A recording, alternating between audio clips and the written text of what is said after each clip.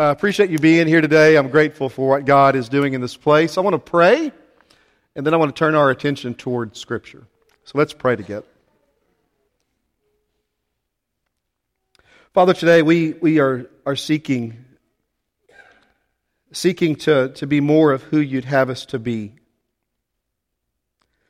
Recognizing for how very short of your grace, how very short of your goodness, how very short of the gospel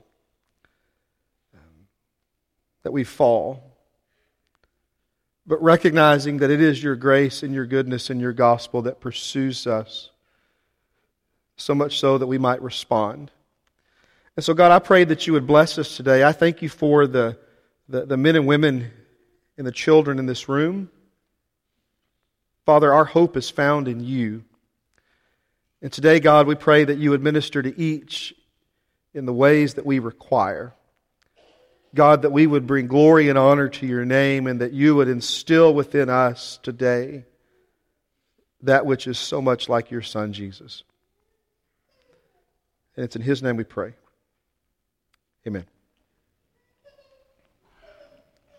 I want to read from a few familiar passages to you. I just want you to listen to these words.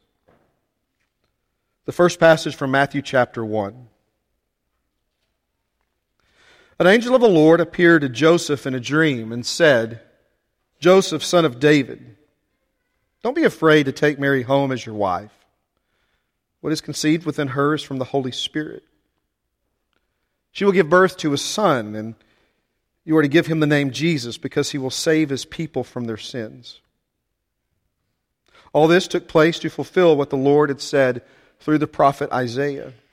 The virgin will give birth to a son, and they will call him Emmanuel, which means God with us. When Joseph woke up, he did what the angel of the Lord had commanded him. He took Mary home as his wife, and he gave the child the name Jesus. This from Luke chapter 1.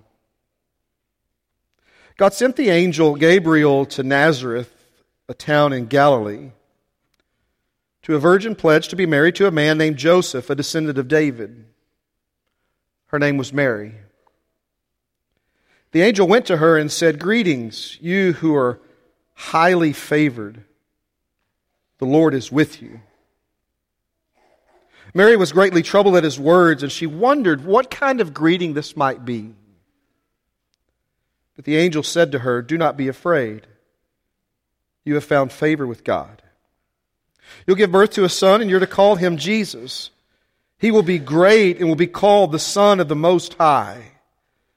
The Lord God will give him the throne of his father David, and he will reign over Jacob's descendants forever, and his kingdom will never end."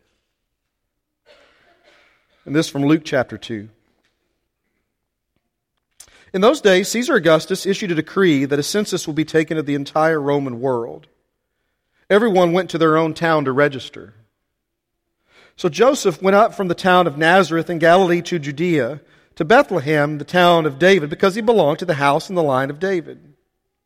He went there to register with Mary, who was pledged to be married to him, and who was expecting a child. While they were there, the time for the child to be born came.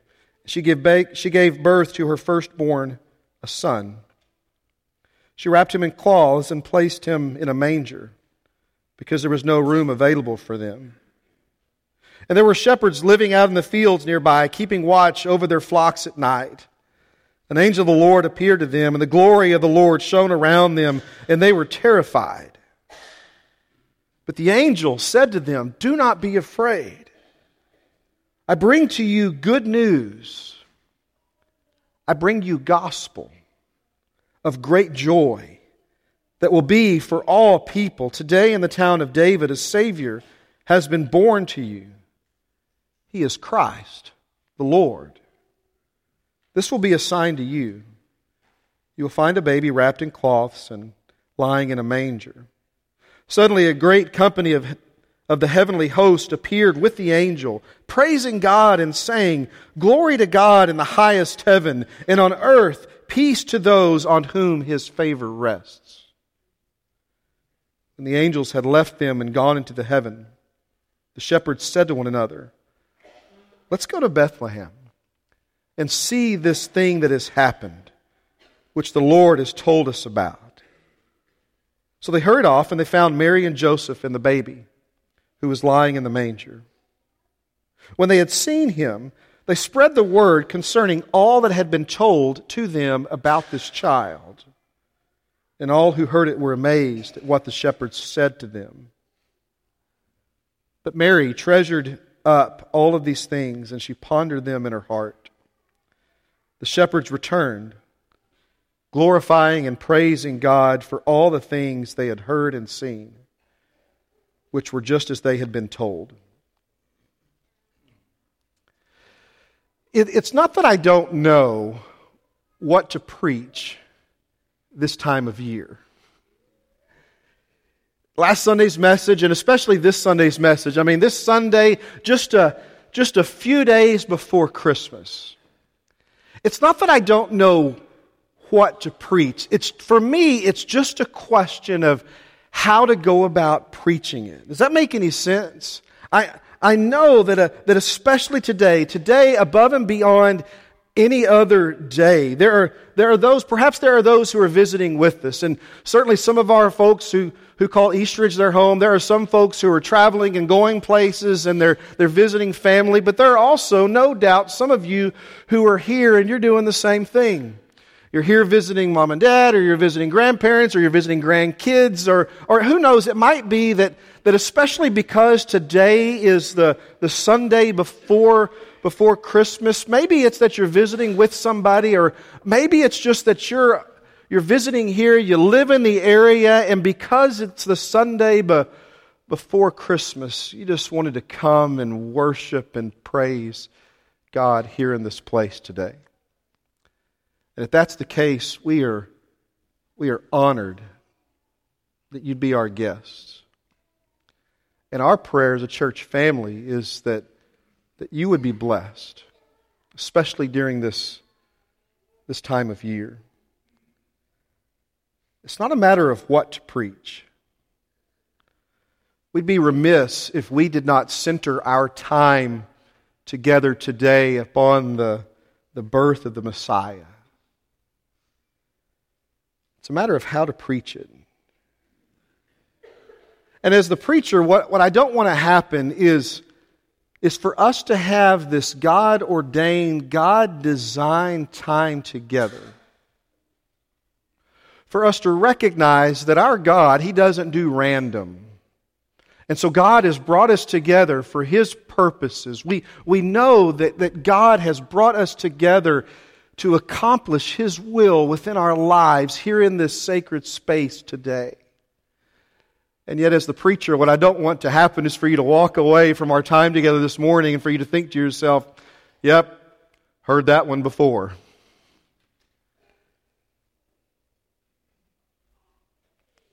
My prayer is that this message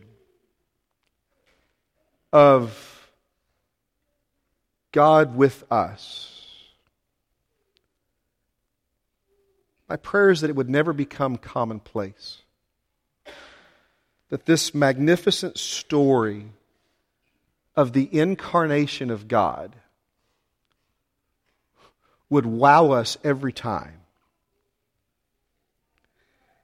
And today, to envision these scenes portrayed within the pages of the Bible, these scenes of angelic announcement, as the fullness of deity dwells in bodily form, as heaven touches earth, in a helpless baby born to an unwed mother and to her quite surprised fiancé, as heaven touches earth, in a helpless baby born to an unwed mother and her surprised fiancé, this story announced by angels that's worth telling and worth hearing over and over and over again. The incarnation of God in Christ. Emmanuel, God with us. Our God, He is with us in Jesus, whose very name means God saves. And it all begins in the manger. It all begins with this angelic announcement from the one true living God. We bear witness to the angels of the Lord described within the biblical text, so often speaking, ministering on behalf of God, and then speaking, declaring the word of the Lord. And I think there's a connection. Go back to the last slide. I think there's a connection from this angelic announcement, this birth narrative of the Messiah, this moment as God, as heaven touches earth in the form of God in the flesh. I think there's a connection from this image. Now go to the next slide. There's a connection from that image to this image. The resurrection scene. Maybe if we can perhaps bookend the Christmas image announced by angels and the birth of Jesus with the Easter image of the resurrection of Jesus. 2 verses from John chapter 20. Let me read them to you, verses 11 and 12. Mary stood outside the tomb crying. As she wept, she bent forward and peered into the tomb. She saw 2 angels dressed in white, seated where Jesus' body had been, one at the head and the other at the foot.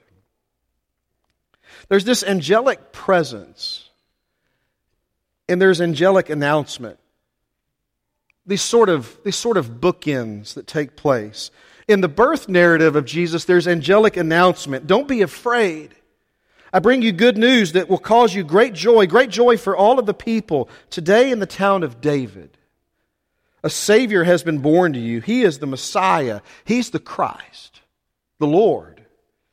Glory to God in the highest heaven, and on earth peace to those on whom His favor rests. There's a word that maybe you're familiar with, maybe you're not. The word is Advent.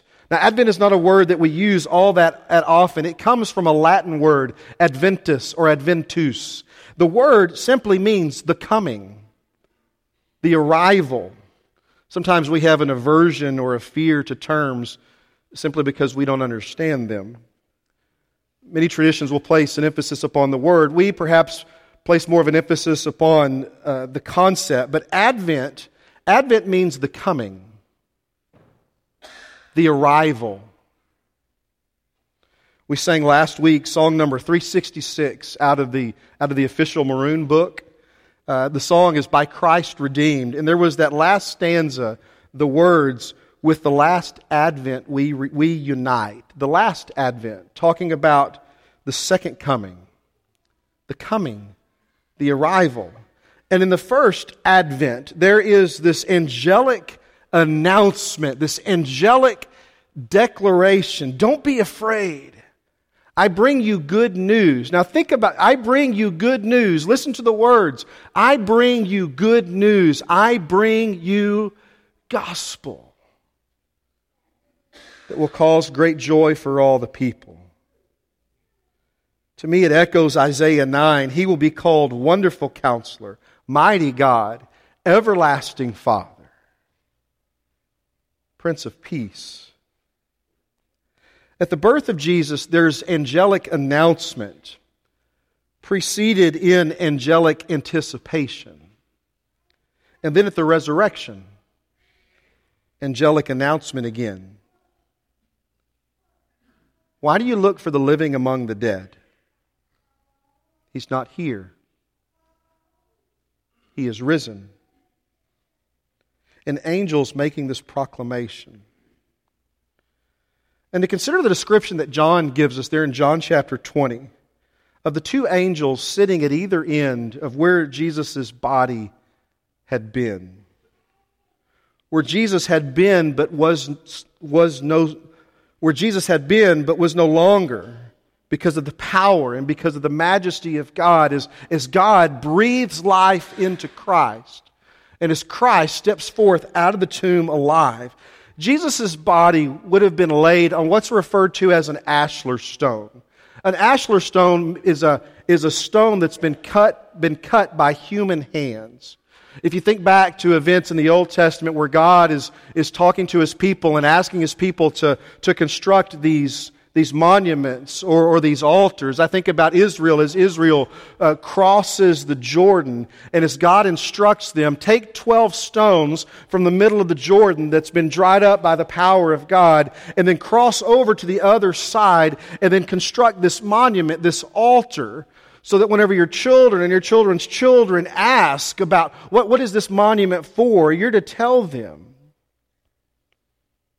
what God has done for you as His people. But those are constructed out of uncut stones. An ashlar stone would have been cut by human hands.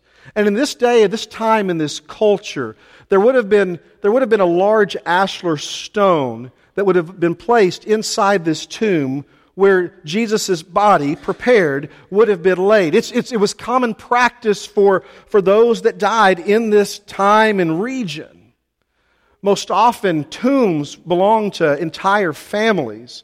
And so as a body would be prepared and then placed on the ashlar stone, and then as time took its course, the bones that were left behind would then be gathered together in what's called an ossuary box. And then those would be placed one alongside of the other. It's significant because as Joseph provides this tomb, the text in the Gospels are very intentional in sharing with us that it was a tomb that no one had ever been placed in before. So there's this large ashlar stone that really in and of itself represents the human condition. And John gives this description as Mary, not Mary, Jesus' mother, most likely Mary Magdalene, as she looks inside. She sees an angel at either end of this ashlar stone.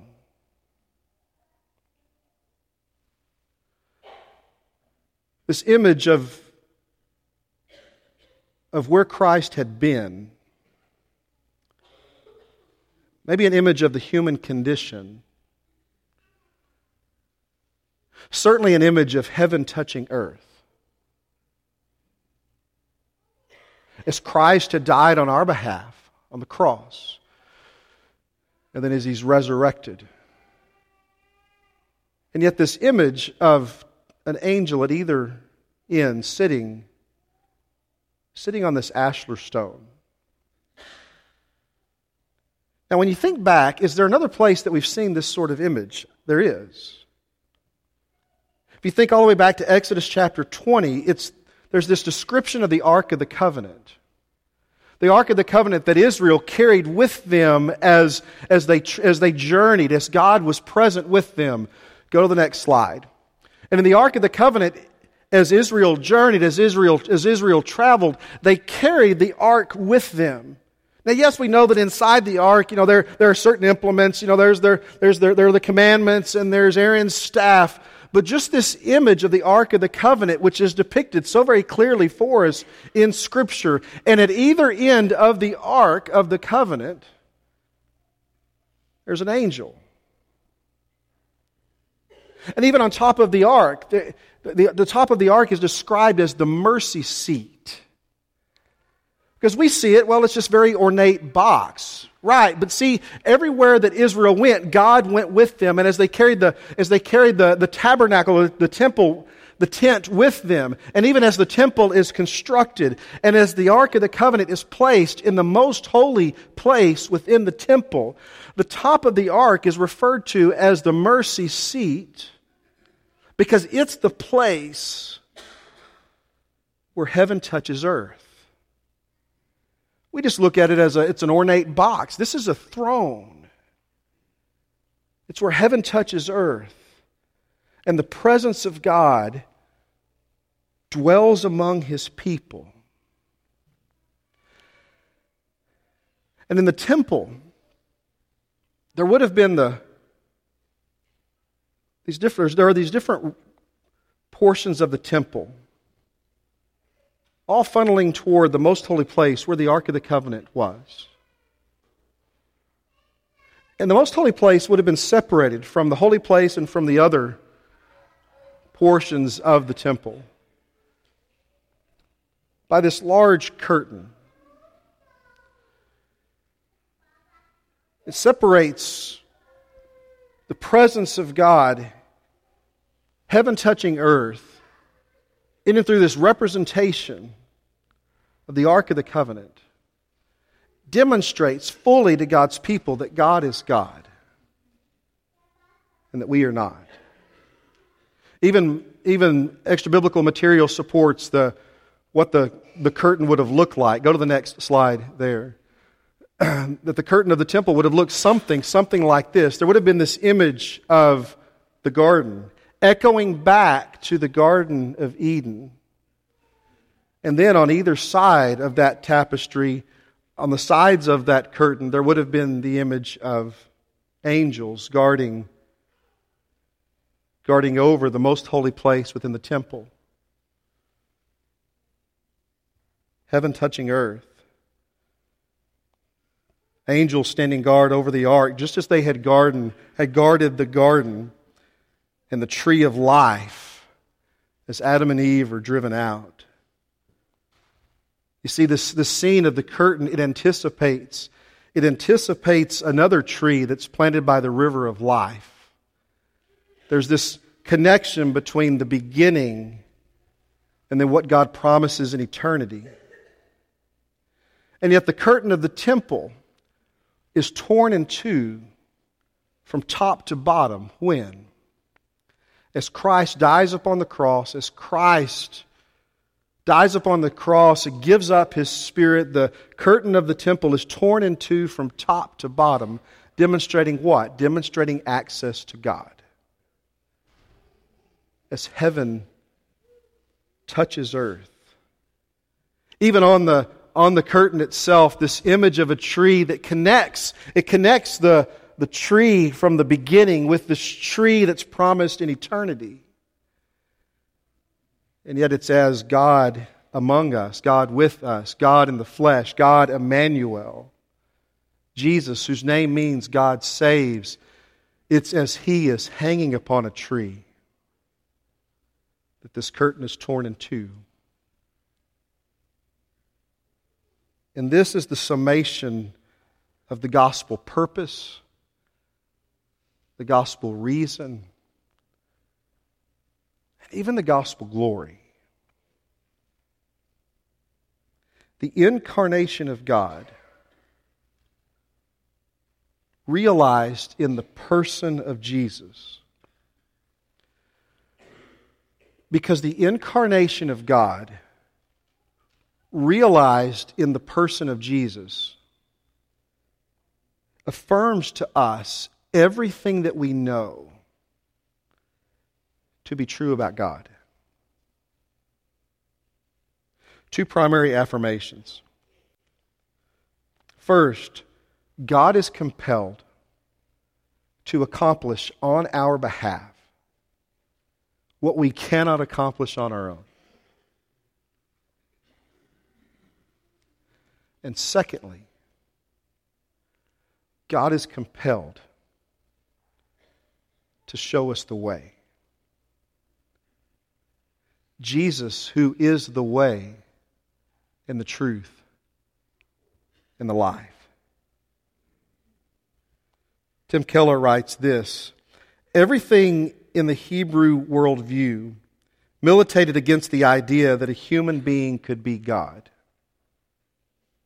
Jews would not even pronounce the name Yahweh, nor spell it. And yet Jesus Christ, by His life, by His claims, and by His resurrection, convinced His closest Jewish followers that He was not just a prophet telling them how to find God, but God Himself come to find us. Keller goes on to write this: Christmas means not just hope for the world, despite all its unending problems, but hope for you and me, despite all our unending failings. And this is the story of the birth of Jesus, the story of the coming, the arrival, the advent. This is the story of God stepping into our world, accomplishing for us what we cannot accomplish for ourselves, God showing us the way, God reaching into our hearts, our lives, calling us unto Himself. And it's a story that as often as we hear it, as often as we tell it, as often as we share it, it's a story that should never become commonplace to us. Because it's the story of the God who came to find us. And it's a story that's announced through angels. Angelic announcement from this God who would not let us go. It's not that I don't know what to preach. It's just how to go about it. The story of God and what God has done through Christ is one that should never be lost upon us. It's one that should be new to us every time we hear it, every time we consider it, because we're so transformed by it, because without it we could not be who we are.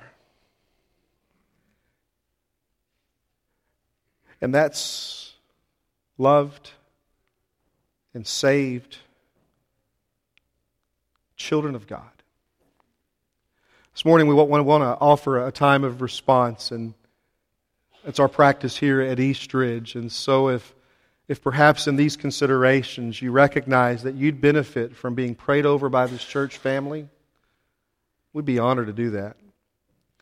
Or maybe for you, you've never been baptized into Christ. It's what God calls us to in submitting our lives to Him through Jesus, in obeying the gospel of Jesus, this good news that's announced by angels.